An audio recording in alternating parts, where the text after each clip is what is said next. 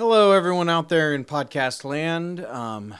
If you're hearing this, for some reason you are subscribed to the Kendallcast network, or you got it off of some form of social media. So I appreciate you. I appreciate you listening. My name is Kendall. I haven't been podcasting a lot in the last year or two. But I wanted to sort of.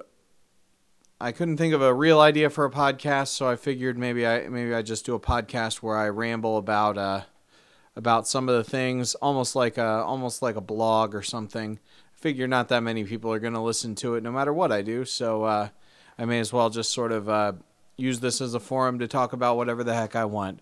I'm not sure if I'm going to do this regularly or if this is just the a one-time thing, like almost a placeholder or something, because the one thing that did sort of spur me and encourage me to decide to do this is I am part of a new podcast called War and Beast.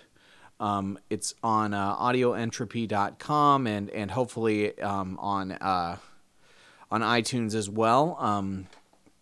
I'm not the guy spearheading it. I'm just one of the hosts, but I did want to sort of post at least a little like a placeholder here, just in case anybody is interested in that. Basically, the War and Beast podcast, we're going to be rewatching the popular or obscure, I'm not sure which, CG animated Beast Wars cartoon from the 1990s and just sort of rewatch, or I guess they called it a let's watch. I've not heard that term before, but so I'm going to be doing that. I also have sort of wanted to have a podcast where I can sort of ramble and review about some of the recent things that I've consumed, and not just be limited to comic books or movies or whatever, just sort of whatever I happen to be doing at the moment, because I have a lot of little hobbies that I like to do, and So the first thing I want to talk about is my comic book pull list for the week. I'm not gonna go in super depth since I did a pull list podcast for a long time. If anybody listened to that, but I'm not gonna go super in depth here. But I just want to hit a few of them. There were several of the DC Rebirth books came out. Batman, Green Arrow, and Nightwing all came out this week. I'm really enjoying really all of the DC Rebirth titles that I'm reading. Not reading all of them, obviously, but I'm reading Batman, Green Arrow, Nightwing. I'm giving the Hal Jordan and the Green Lantern Corps a shot, and I think there's one other. Oh, I'm drawing a blank. I'll probably think of it while I get. I'm giving Action Comics a shot just because I kind of wanted to read a Superman story, and it seems it's kind of interesting. Talking about books though, specifically this week, Nightwing and Green Arrow were just sort of good. The Green Arrow comic is kind of an interesting run. It's very much doesn't feel like this. We're on issue 4, and it didn't feel like really a jumping on. Starting at number 1, it didn't really feel like that could have a jumping on point, but it is sort of an interesting story about Green Arrow, and maybe he got killed, but then he didn't get killed, and lots of moments with Black Canary. They're clearly trying to. They've introduced John Diggle. They're clearly trying to sort of take after the status quo in the show, and there's even some analog characters that are very reminiscent of characters from the show, but not technically from the show for whatever reason. Batman is this. Has sort of turned a corner this issue because Gotham and Gotham Girl, who are the new Gotham heroes, we're sort of learning a little bit more about them and sort of their dark side. Definitely recommend picking up this Batman run. It's really interesting and really just what I feel like DC Rebirth, the goal should be for these is just to write like a very solid, like straightforward. This is what this is what Batman is. This is who Green Lantern is. This is who Green Arrow is. And I think Batman does a really good job. Is doing a really good job of that. And Nightwing is I'm still on the fence about. Walking Dead, I don't want to go into too much detail because I know a lot of people read it in trade, and since there's an infinite number of people who are going to be listening to this podcast. But we are starting the Whisperers War arc, and they've done some really interesting stuff with Negan as a character lately. So if you're a fan of the show, I always say if you're a fan of the show, you should read the book because some people are like afraid that stuff's going to get spoiled. The show is very much just uses the comic as the broad strokes for the story in the show. The characters are completely different. It's just like the arcs are similar. It's done really well. I recommend. And I mean, this recent run on Walking Dead has been great. I don't think there's been a really bad run, but even I read some of it in trade, and I would imagine some of the stories might have gotten a little slow if you were reading them as individual issues. But the last 2 years or so, since I've been reading it as individual issues, they've really done a good job of kind of making every issue count. The really interesting thing about this issue is anybody who's read Kirkman in the past knows that a lot of times Robert Kirkman's work is very quick reads, not a lot of words, lots of big pictures. For this Whisperers story arc, he's trying what they call the 16-panel grid, which is exactly what it sounds like. There's a grid that's 16 panels long for every page. Now, that doesn't necessarily mean that every page has 16 panels. Sometimes one panel will take up more pictures, but it does lend itself to a much more dense story, which is kind of cool. Let's see. The first arc of Moon Knight just ended, and that's I highly recommend everybody pick that up. I don't want to go into too much more detail. I also read Doctor Strange and Tokyo Ghost this week. Doctor Strange wrapping up the Last Days of Magic storyline and going to be launching a Secret Origin. So if anybody wants to pick that up, it's going to be a good way to get ready for the movie coming out, which I'm very, very excited for. Okay, so I did last night watch The Killing Joke. So I'm gonna go a little bit more in detail on a review of this. So if you haven't seen it, or if you haven't read especially if you haven't read the comic, you might want to fast forward a minute or two. So The Killing Joke, obviously the famous Alan Moore single issue. I'm not going to call it a graphic novel. It was like a prestige format single issue. Don't ever buy it for $20. It famously gives a very dark portrayal of the Joker. Does a Joker origin. Don't let anybody ever tell you that that you can't tell a Joker origin story, because it's been told a million times. It's been done well and it's been done poorly. I think most incarnations of the Joker have some kind of origin story. And then most notably, what came out of the Killing Joke is the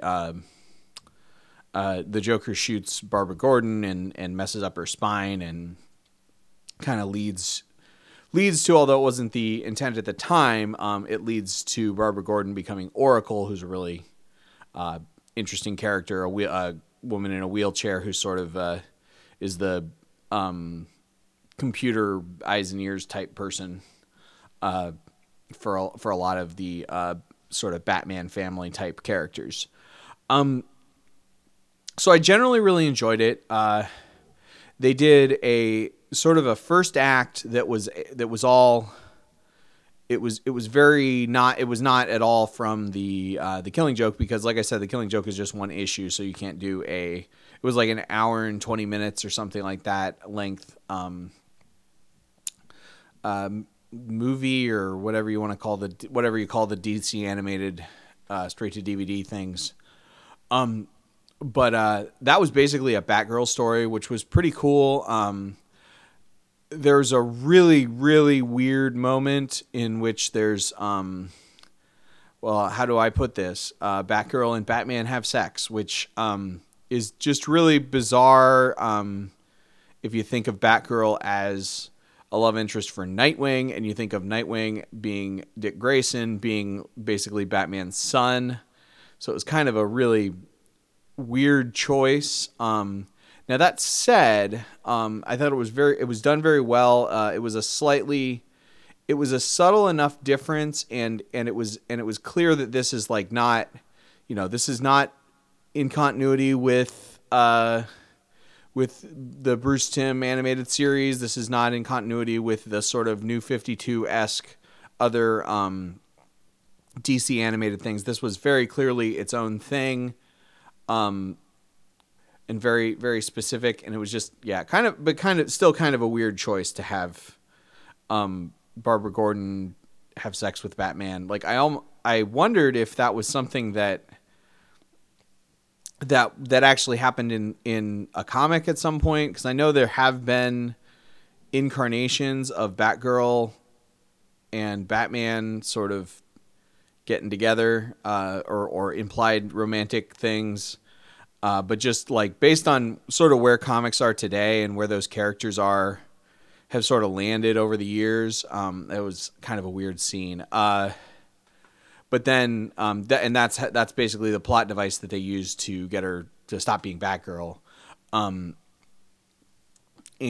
when you have all that context, it actually did a good job of when the Joker does what, shoots her and everything. I felt like it gave a little more impact where the original story felt more like the way they treated that character was more almost like it was a snuff film. It was, she didn't really have a character arc, and it didn't really.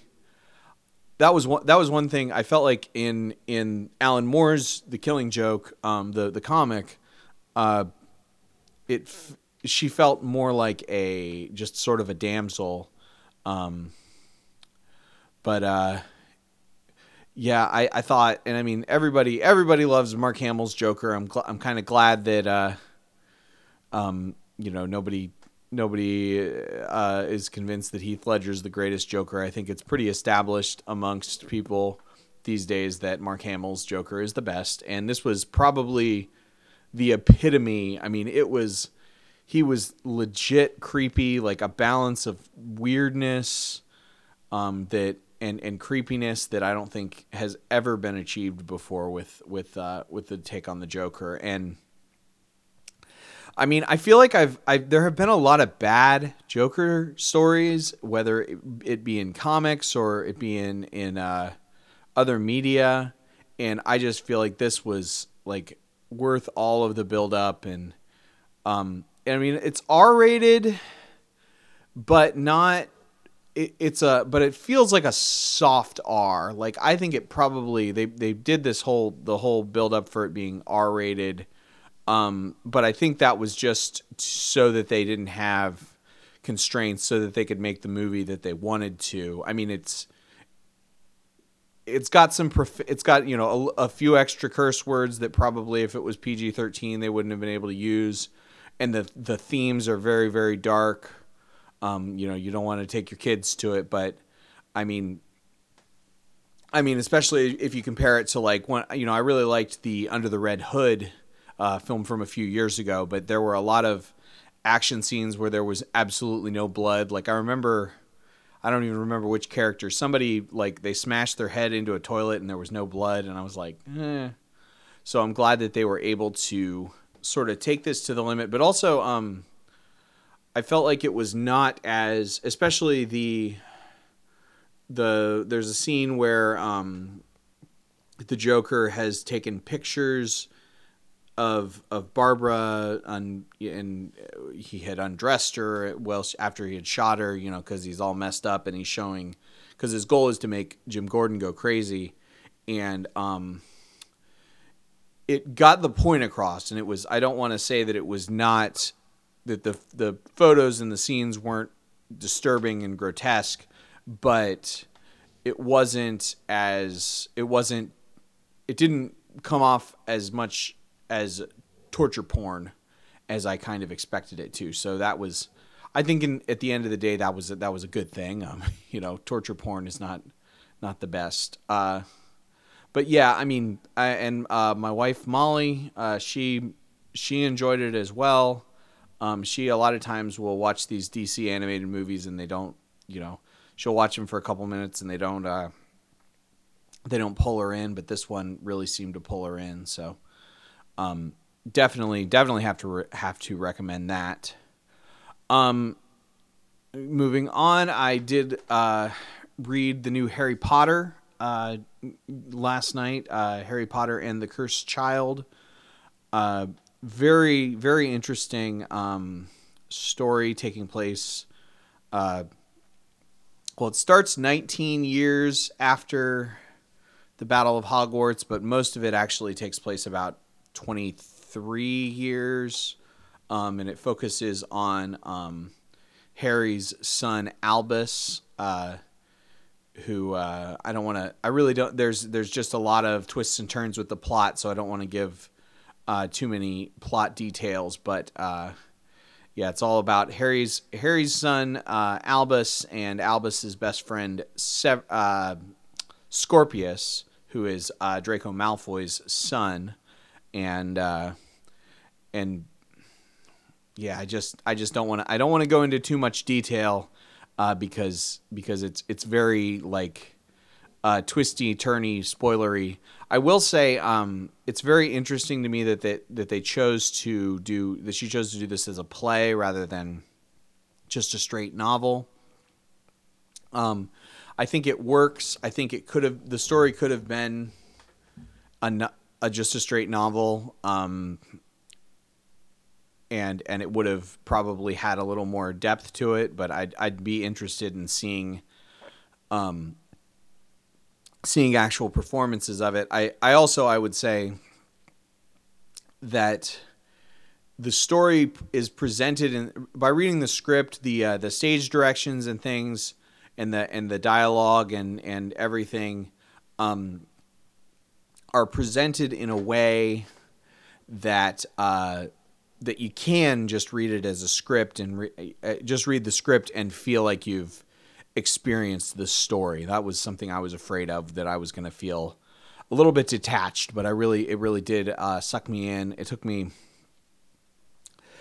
about 4 or 5 hours to read because I was reading a little bit slow, and I did crash last night. So it's a play, so you can read it in one sitting, but it's got to be a pretty long sitting, or you got to read quickly.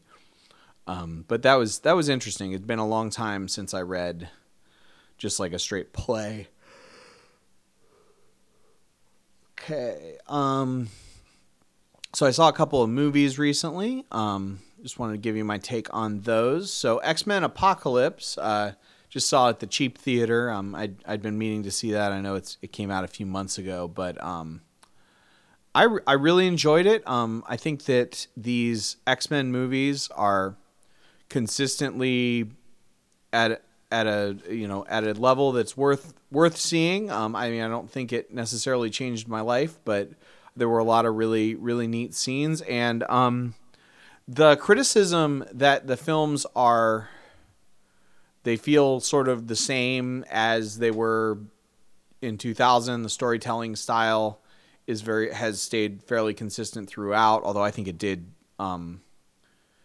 move a little bit forward with First Class. And I think First Class is probably still the best of the X-Men movies.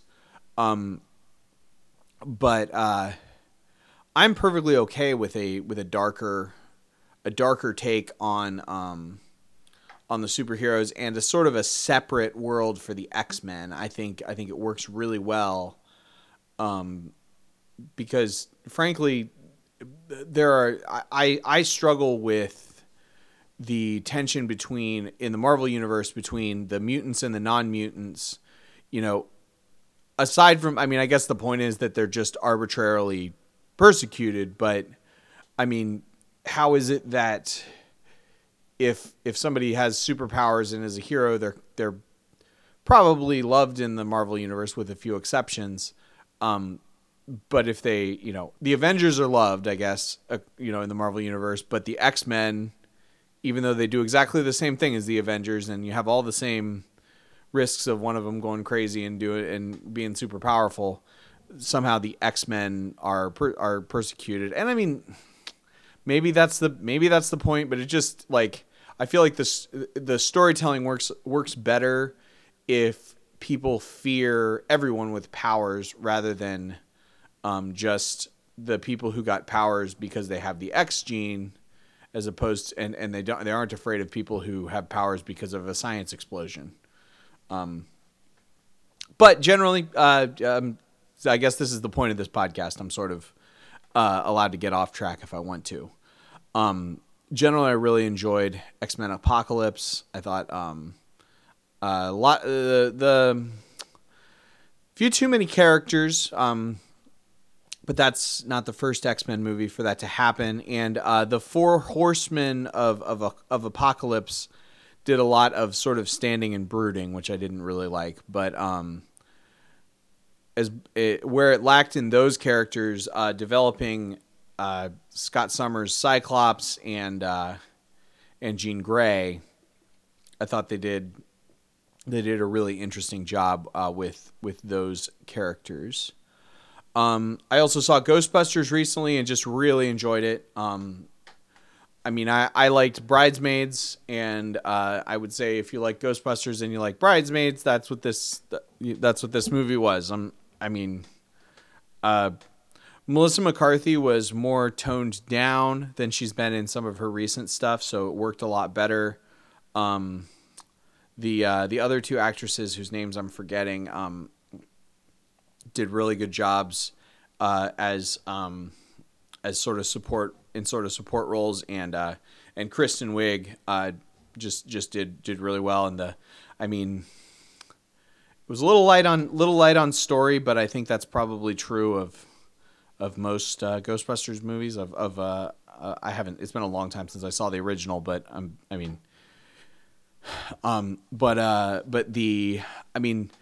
the special effects looked really good, and I don't say that about a lot of movies. I thought they did a really good job of having stylized special effects. I think that the ghosts, the way that we've decided that ghosts look, allowed for a little bit of a more stylized, a little almost cartoonish look to a lot of the ghosts. But so it was really good. The last movie I want to talk about is Star Trek. Star Trek Beyond. Apparently, I'm the only one that didn't like it. It was. I mean, first of all, I'd rather have a more what's the word? I guess like a smarter take on Star Trek, like a more hard sci-fi and more I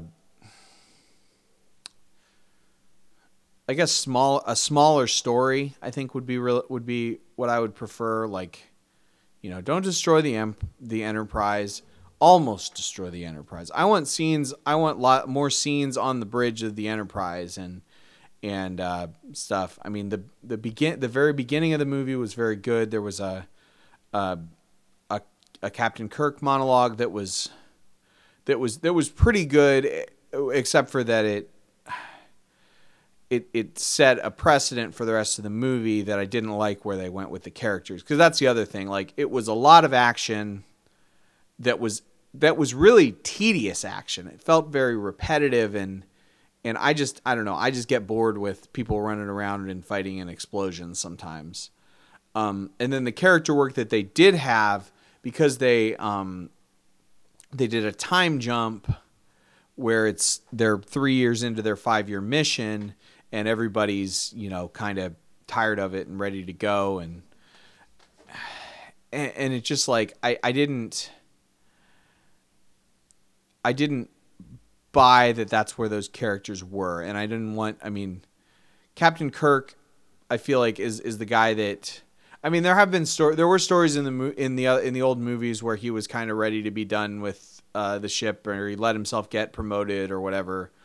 But I mean, but I mean, at the end of the last movie, they had just started their 5-year mission. Why couldn't they have made this movie just sort of another mission on their mission? And I mean, I guess that's what some people are saying it is, but also the destruction of the Enterprise sequence was so boring and so without any weight to it, because they haven't in all the movies, they have in all 3 of the movies, I feel like they spent hardly any time in the Enterprise. I mean, I guess in Into Darkness there was a fair amount of time, but like in the first Star Trek, they were, getting to it. It was all about getting to it. It was an origin story. And then Into Darkness.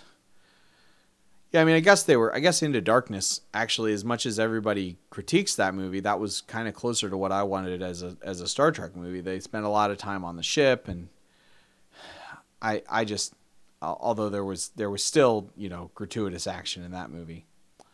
I don't know. But I have been getting into, and this is, wow, I'm 30 minutes in. Cool. I didn't realize this was going to be so long. Probably other episodes won't be as long, or it won't exist. Who knows?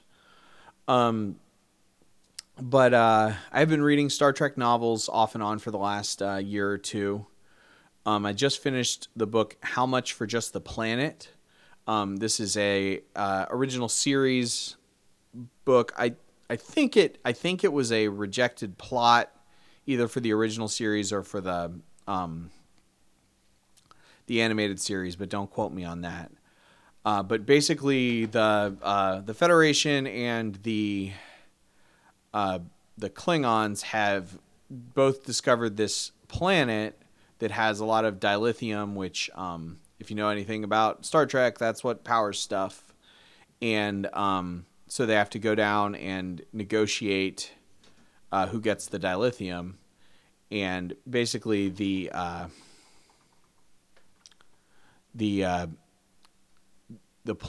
people on the planet have this weird culture that is based around musical comedy. They sort of manipulate everyone into being into all these sort of wacky situations and randomly break into song, which worked really well for the first part of the book, but it just kind of got a little tired by the end.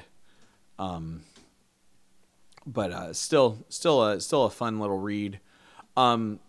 If anybody else ever wants to get into Star Trek novels, a few that I can recommend as good jumping on points.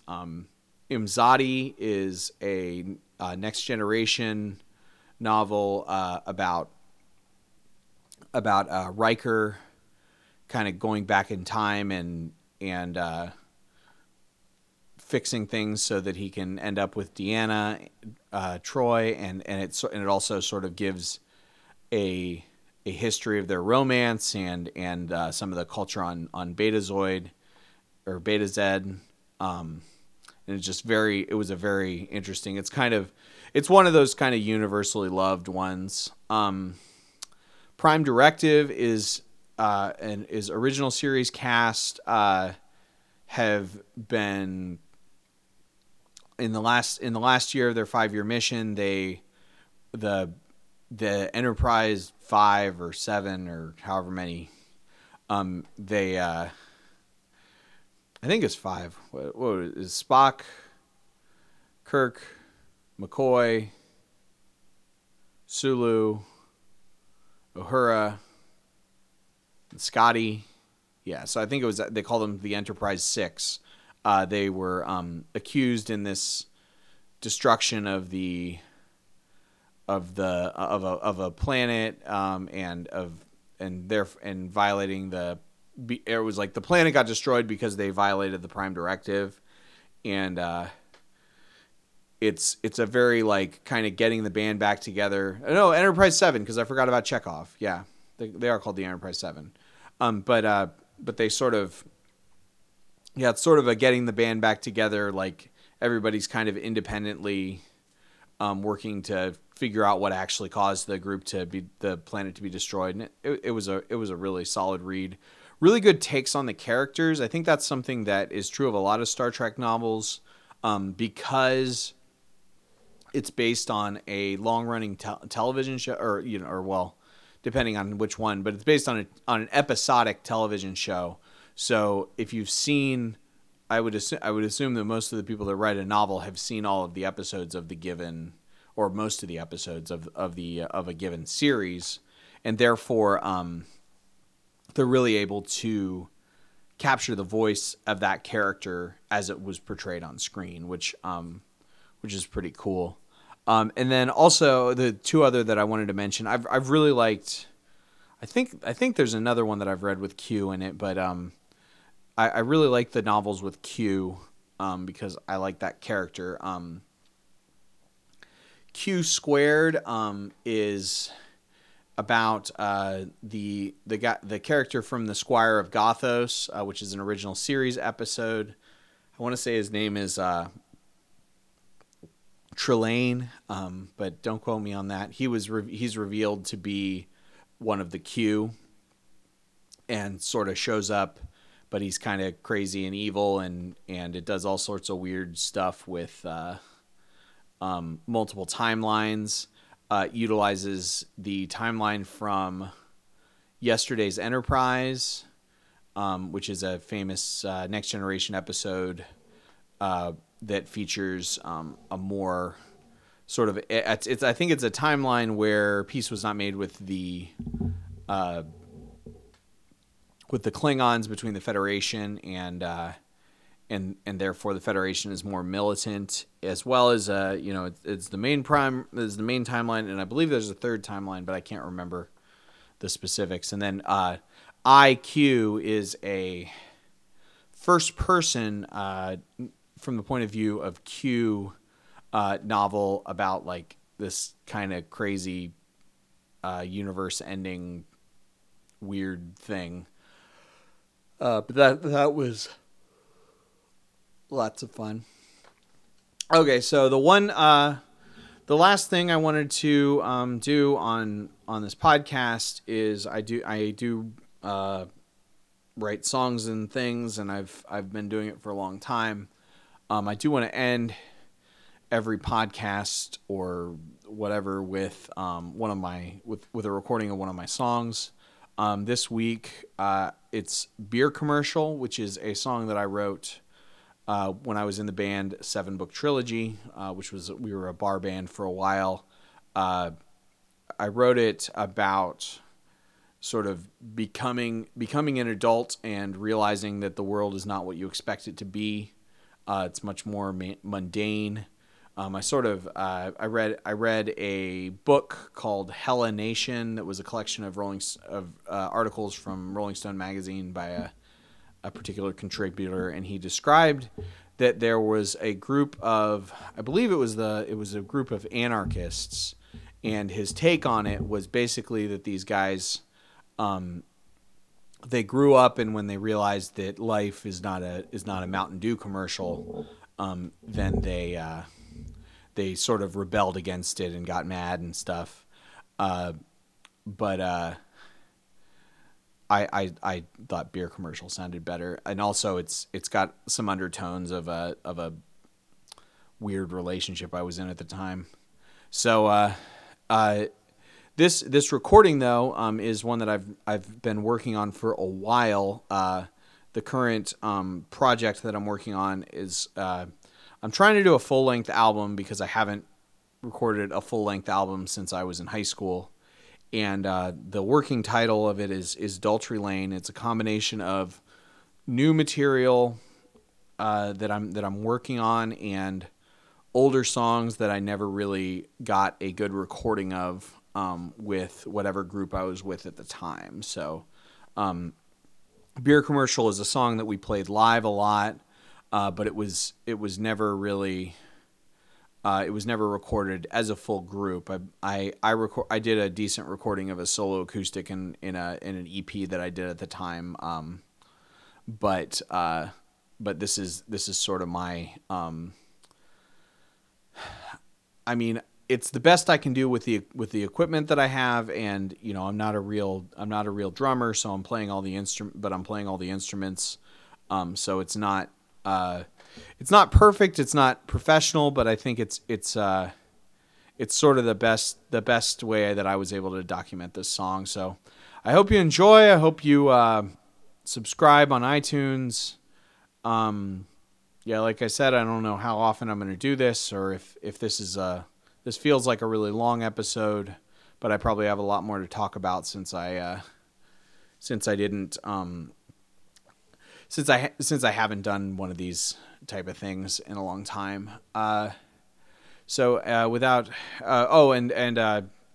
You can I don't have a Facebook page, but subscribe to KendallCast on iTunes,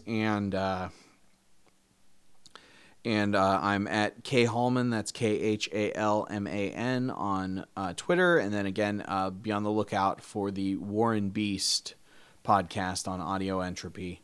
Thanks a lot for listening, and here's Beer Commercial.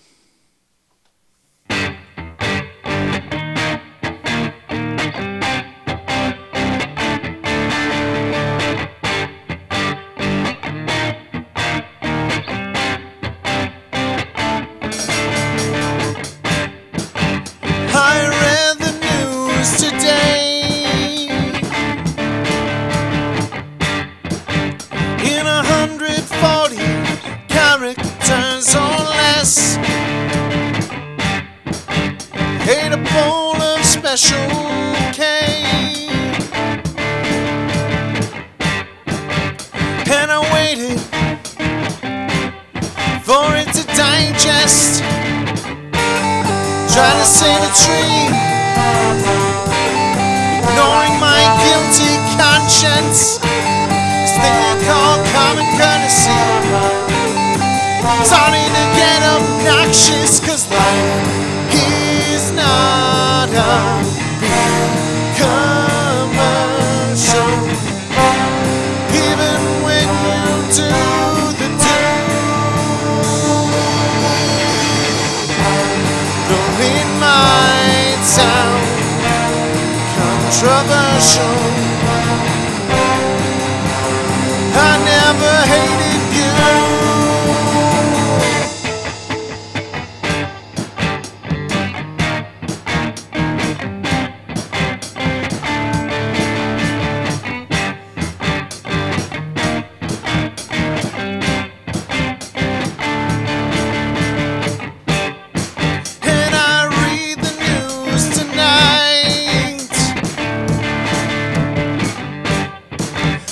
Trying to clean up my mess. I wonder if I could have won the fight if I'd ignored all your stupid little contests. I open up a beer and I take a sip. I really wish you were here, because tomorrow I'm gonna feel like shit, 'cause life is not a commercial. Even when you do the do,